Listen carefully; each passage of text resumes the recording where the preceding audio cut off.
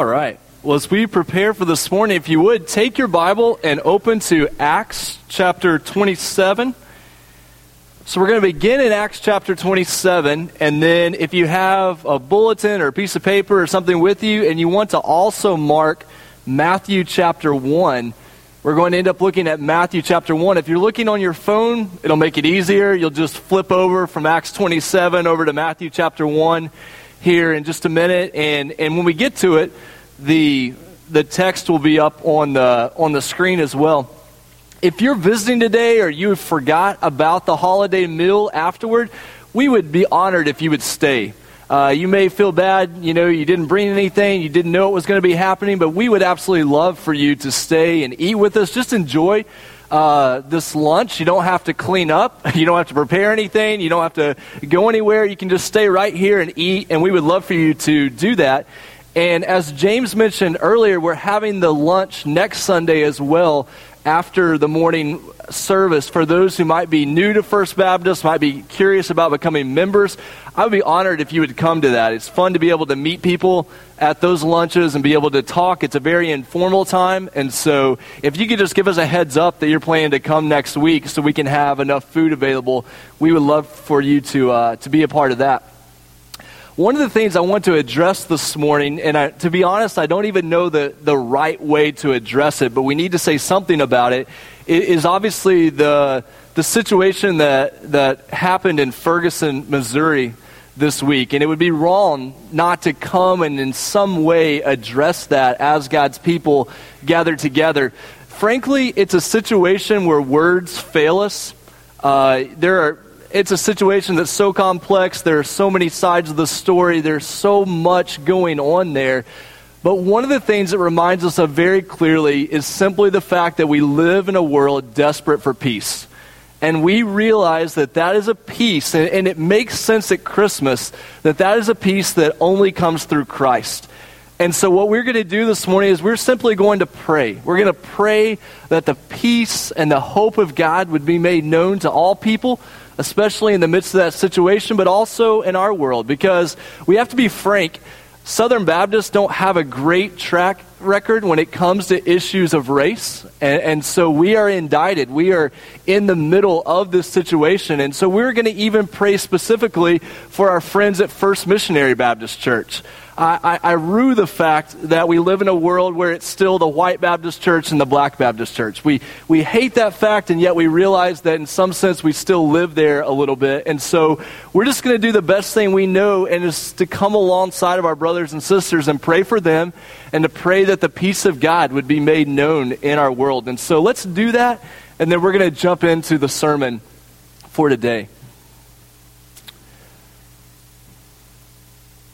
God, we believe that you created a world in which people would live in peace, would live in relationship with one another, and that they would have peace with you.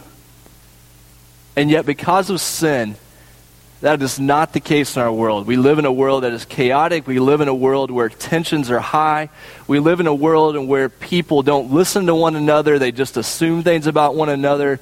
We live in a situation where people are spoken badly about, yet we don't know them directly.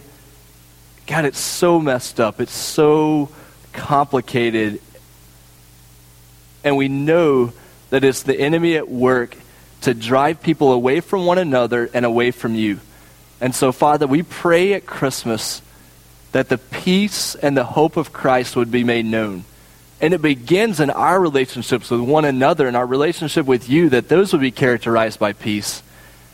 And God, we pray for our friends, our brothers and sisters at First Missionary Baptist Church here. God, I don't know what it is to be a black man in America today. I can assume things, I can say things, I can think things. But God, I do know that because of Jesus Christ, that we stand with them as brothers and sisters. And God, we pray that the gospel would be made known, that your kingdom would come here in Bay St. Louis and Hancock County, in this area. Your kingdom would come on earth as it is in heaven. And Father, that you would use your people to bring peace and hope to a world of chaos and trouble. And God, we pray that you would do that in a way that we can never manufacture on our own, that we would know it was your Spirit moving. And Father, we pray this in Jesus' name. Amen. All right, as we come together this morning, one of the things I want us to see is that as we grow in our knowledge of Scripture, as we grow in what it means to be a Christian, one of the ways that you will know you are growing in your knowledge of God's Word, one of the ways you know you're growing as a Christian is when you begin to make connections. Here's what I mean by that. When you're reading Scripture and you read a section of Scripture and you see some words or some ideas, and something comes into your mind or into your heart, and you think, you know what? I think that relates to something I read in this other part of the Bible. And so you turn over to that other part of the Bible and you begin to read that, and you realize, you know what? Those really do go together.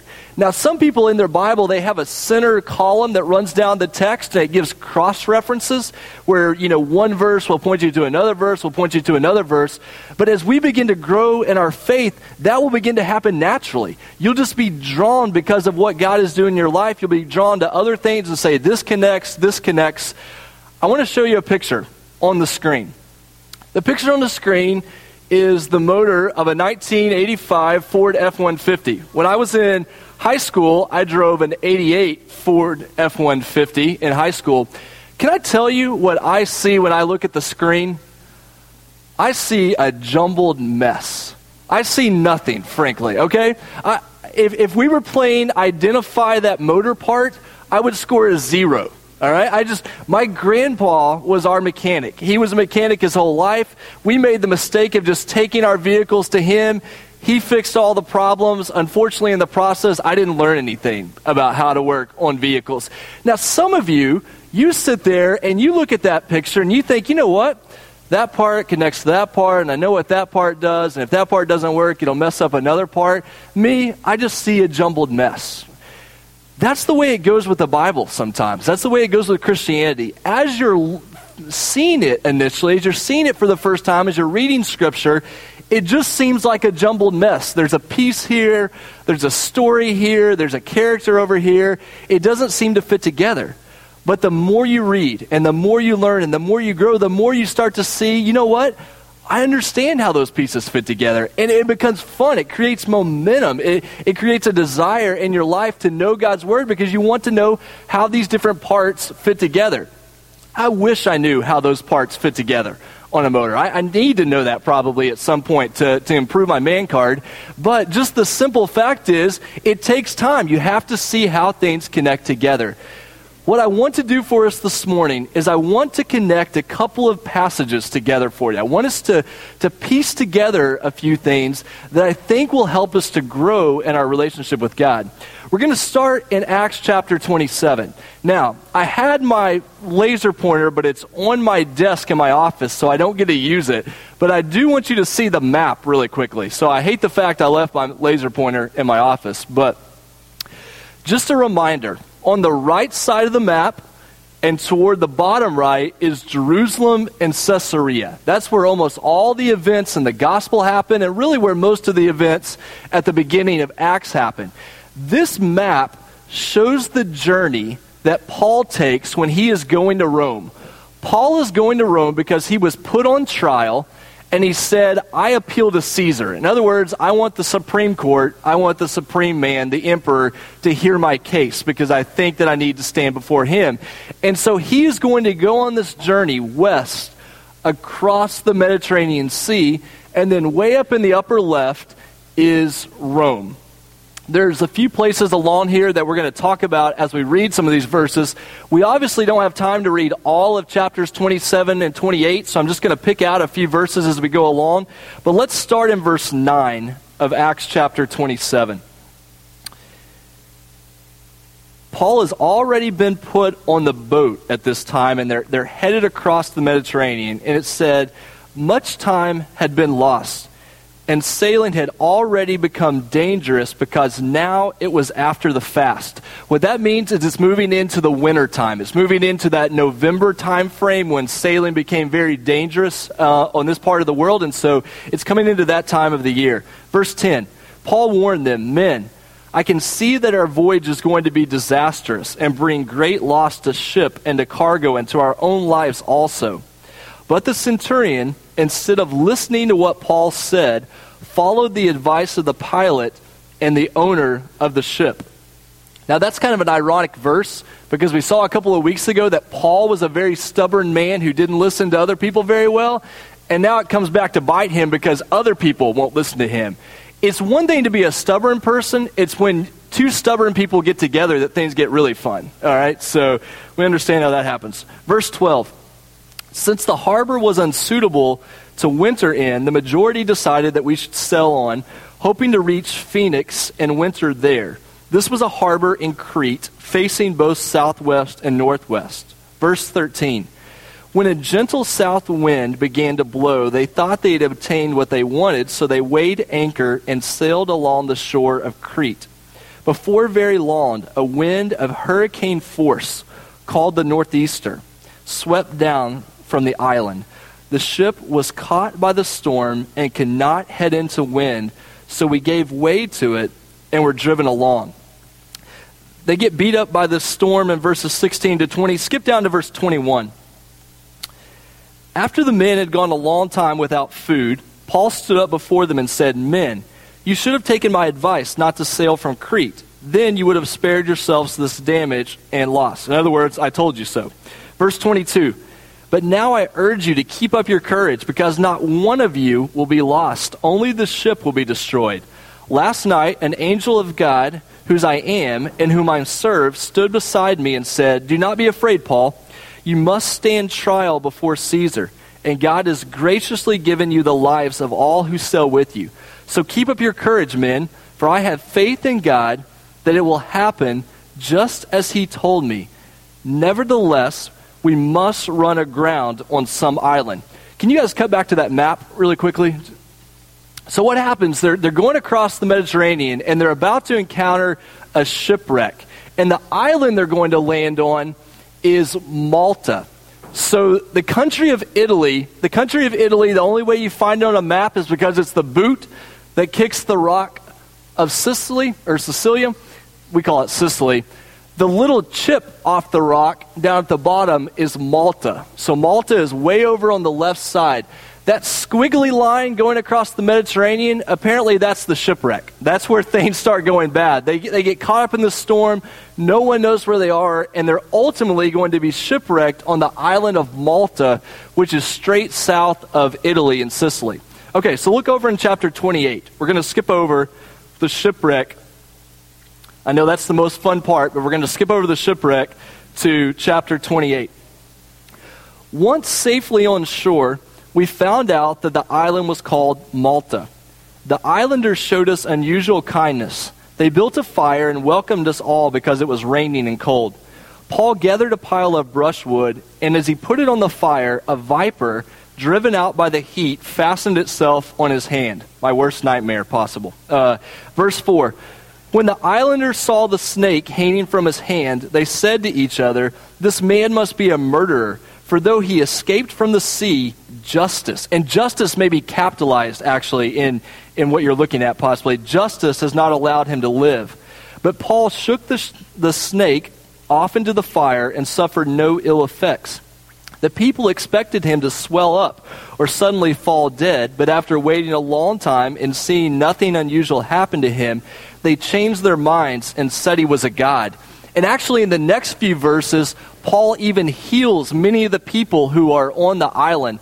Look down in verse 11. We're going to finish up this portion with these verses. Verse 11. After 3 months, we put out to sea in a ship that had wintered in the island of Malta.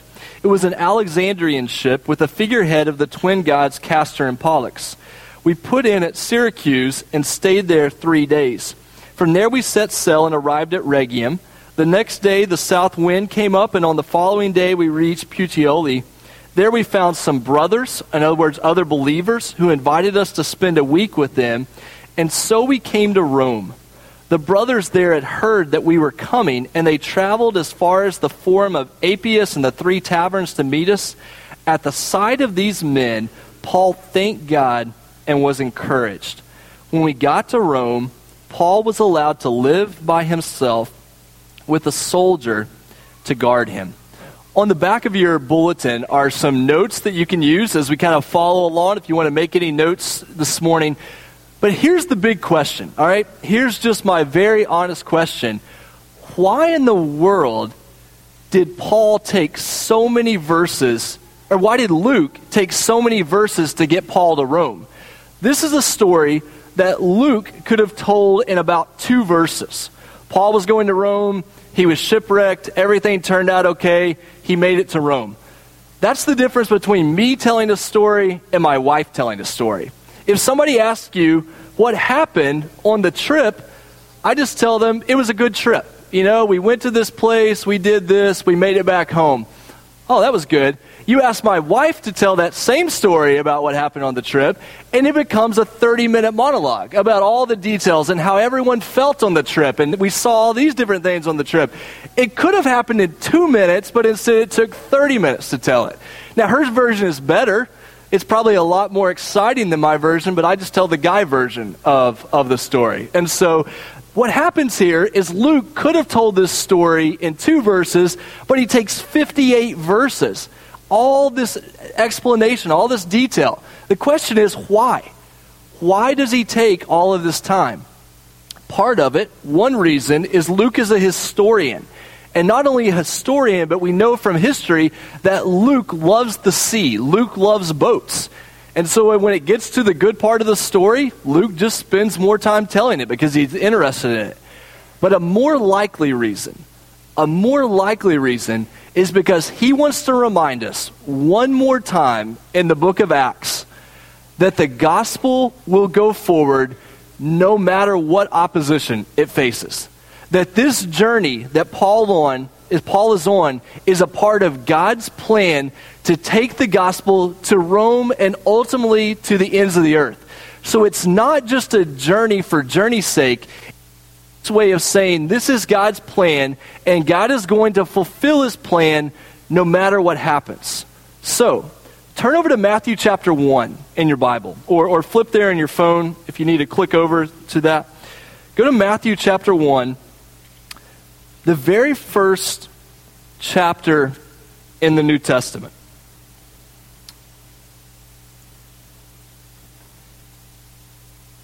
Starting in verse 1, it says, "This is the record of the genealogy of Jesus Christ, the son of David, the son of Abraham. Abraham was the father of Isaac, Isaac the father of Jacob, Jacob the father of Judah and his brothers, Judah the father of Perez and Zerah, whose mother was Tamar, Perez the father of Hezron, Hezron the father of Ram, the Ram the father of Amminadab, Amminadab the father of Nahshon, Nahshon the father of Salmon, Salmon the father of Boaz, whose mother was Rahab, Boaz the father of Obed, whose mother was Ruth, Obed the father of Jesse, and Jesse the father of King David. David was the father of Solomon, whose mother had been Uriah's wife, in other words, Bathsheba. Solomon the father of Rehoboam, Rehoboam the father of Abijah, Abijah the father of Asa. Do you get the point? And then the father of, skip down to verse 16.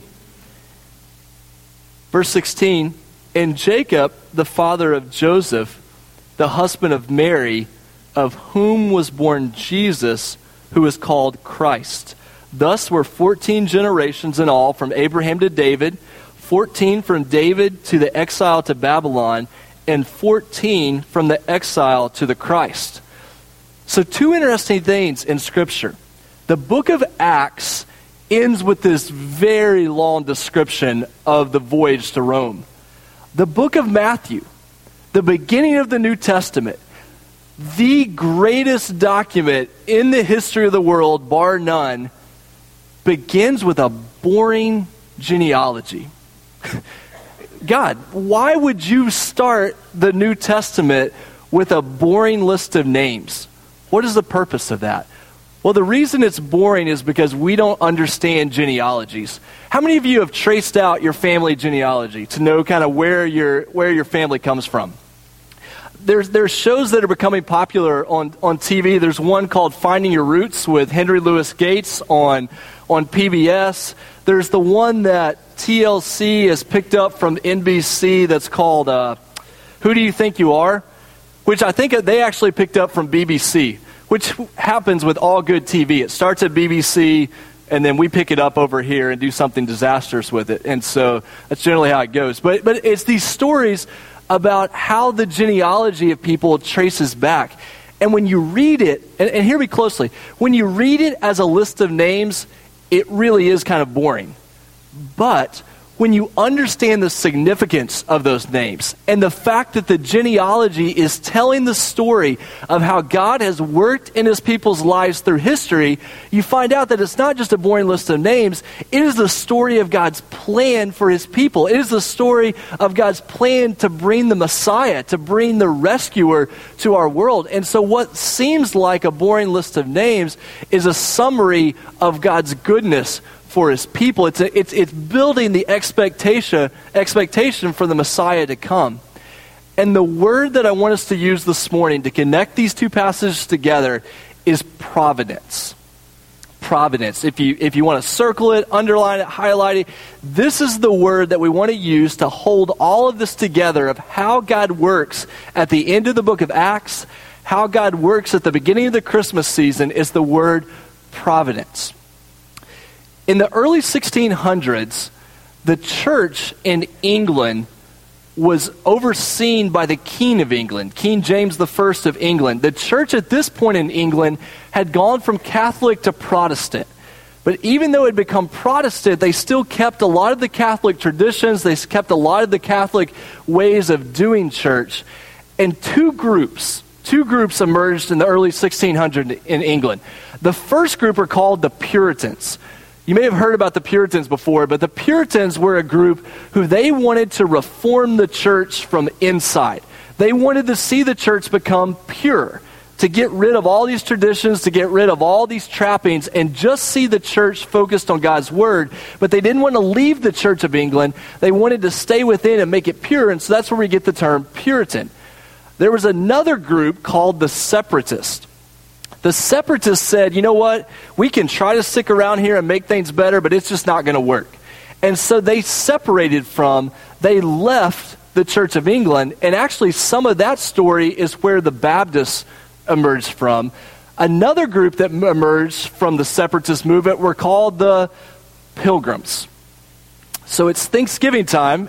One of those groups that emerged from the break with the Church of England was a group called the Pilgrims. They were led by General Bradford. They lived in Holland for a while, in the Netherlands area, and they went from there and ultimately decided they were going to sail for America. So in 1620, the Pilgrims left England, left Holland, and sailed toward America. Now, it depends on which story you read, which Charlie Brown episode you watch to know what your understanding of the Pilgrims are. But ultimately, the Pilgrims are not aiming for Plymouth Rock. They're not aiming for Massachusetts. They're actually aiming for Virginia. They want to go to the Jamestown colony. But as they're going across the Atlantic Ocean, a terrible storm comes up. Sound familiar? Sounds like Acts chapter 27. This terrible storm comes up and it blows the Pilgrims off course, and they ultimately end up landing in the Cape Cod region, in that area that would become known as Plymouth Rock. When they land there, their first winter goes terribly. Tons and tons of people are dying in this group. In the springtime, along comes an Indian named Samoset. Samoset is an Algonquin Indian from that region, and he actually speaks English. So he comes along, and he tries to get the people settled down, and he goes off, and he finds another Indian named Squanto. I think somebody had it. Goes off and finds another Indian named Squanto. Squanto comes and lives with the Pilgrims, teaches them how to farm, becomes their English translator, helps them through those early years in America. The interesting thing is after they meet Squanto, they find out that the area where they landed at Plymouth Rock just a couple of years beforehand had been inhabited by this extremely violent Indian tribe. But a couple of years earlier, this Indian tribe had been wiped out by a plague. And all the other Indian tribes thought that this area was cursed, so no one would live in this particular area. So the Pilgrims just happened to be blown off course, sent to this one particular area where no other Indians lived, and they were able to set up camp in this area that was safe. And along comes an Indian who could speak English, who actually had survived the plague from a couple of years before. When you read the letters that come from the Pilgrims during this time, when you read some of General Bradford's writings, you know what they attribute all of this to? Not luck, not chance. They attribute it to God's providence, that God had preserved them and guided them and cared for them as they came to the New World, as they came to America to be able to spread the gospel. When they get to the New World and Squanto comes and they begin to have their festival, they have the first Thanksgiving.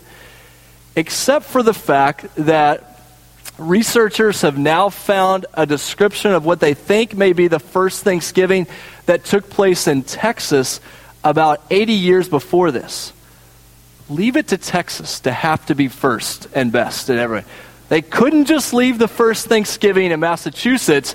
It had to be in Texas because that just is how Texas does everything. So it doesn't really matter where the first Thanksgiving happened. What matters is the fact that God guided these people, He provided for them, and He brought them to this particular area, and they attributed all of this to providence. What do we mean by providence? On your notes are a couple of descriptions, a couple of definitions to help you out. When we talk about creation, we're talking about God's originating work, the first work that God did. When we talk about providence, we're talking about God's ongoing work. So creation, God got everything started. Providence, God continues to preserve and govern and guide everything. Both of those things, creation and providence, speak to a God who is powerful, a God who does something that we cannot do on our own, and speaks to a mysterious God, a God who does those things in a way that we don't perfectly understand. So when we talk about God's providence, we're talking about power, and we're also talking about a little bit of mystery. God does something we can't do on our own, but He does it in a way that we can't fully explain. Now, there are two things that providence is not. The first is deism, okay? Deism is the idea that God got the world started and then He just kind of left it alone. So he got the ball rolling, He started the world, there really is a God, but deism says that once the world started, God just kind of backed up and said, you do your own thing, it'll be all right. That's one of the ideas that's out there. That is not providence. Providence means that God is actively involved in what is happening in the world. The other side is determinism. Providence is not the same thing as determinism. Determinism means that we are just puppets, that all of our actions are just passive, that God is just dangling us as puppets, doing whatever He wants to do with us, determining everything that happens without any involvement from us. Now, this gets into some deep water. It gets into some very complicated things. But providence, God guiding and providing, is not the same thing as determinism, this idea of an abstract God that's not involved in our lives. So when we think about providence, there are two words that come to mind. The first is preserves. Preserves or provides. God is the one who preserves this world, who preserves His people, who guides His people, who provides for them. In other words, if God took His hand, so to speak, off the world for even one moment, the world would cease to exist. We are not self-sufficient. We are not here because of an accident. We are here because God is preserving and moving things ahead. And He's also guiding things. The idea that God is guiding His people in a particular direction. And He guides us, and this is very important, He guides us as a father. We get this idea of providence, and we think of God as a heavy-handed boss. But He guides us as a father, as a shepherd, saying, this is the way I want you to go. This is my plan for you. Go in this direction. And even when we veer off course, He moves us in that particular direction. One of the first verses that I remember memorizing as a kid is Proverbs chapter 3, verses 5 through 6. And I think that these are on your notes at the bottom. But it's the idea of trust in the Lord with all your heart and lean not on your own understanding. In all your ways acknowledge him, and he will direct your paths. Or some things say he will make your path straight. This idea that when we trust in the Lord, we know that he is guiding us. I was talking to someone a couple of months ago about the idea of leadership and trying to learn from them about leadership a little bit. And I just asked them, what have you learned most about leadership? What have you learned most throughout the years? And one of the things that they said that stuck with me is the idea that I could not be doing now what I'm doing in life if the experiences earlier in my life had not happened. In other words, every job had prepared this person for the job that they were in right now. This is the idea of providence, that God guides us, that he puts us in positions, that he moves us along a path, and every step prepares us for what is coming next. In other words, God does not waste our experiences. And let's be honest, life is full of some hard experiences. Life is full of some difficult things. Sometimes you get in the middle of a job, you get in the middle of the situation, and you think, why in the world am I here? How could this be part of God's plan? But God's providence says that every experience, everything that we go through, he is using that to move us toward the next space. The idea that God is guiding his people. But he doesn't just guide us so that life will turn out okay. He guides us ultimately because it will result in the spread of the gospel. God guiding Paul across the Mediterranean wasn't so Paul could have a good vacation in Rome. Paul was not going on vacation in Rome. He was going to prison. But the reason that God guided his path to Rome is so that the gospel would continue to spread. The reason that all of those names are at the beginning of Matthew chapter 1 is not so we will have a history lesson. It's so that we will know that God guided his people. God guides history toward the coming of the Messiah. And what I hope that you will grasp, what I hope will come into your heart this morning, is that you serve a God, you trust a God who preserves our life and who guides us toward the proclamation of the gospel. In other words, God's guidance in your life is not just so you will have a happy life. God's guidance in your life is so that the gospel will spread through you, through all of your experiences, through all of the places that he takes you.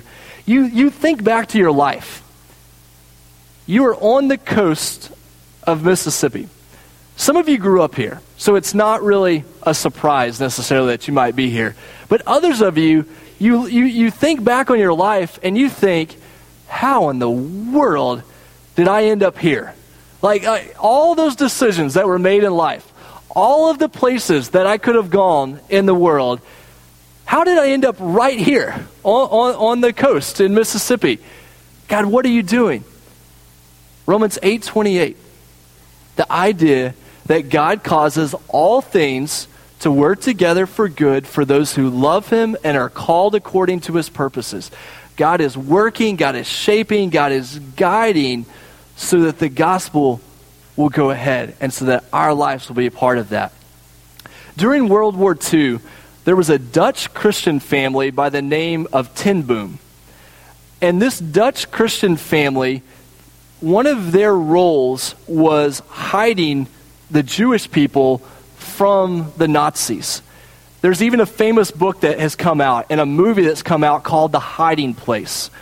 One of the daughters was named Corrie Ten Boom, and she had a sister named Betsy Ten Boom.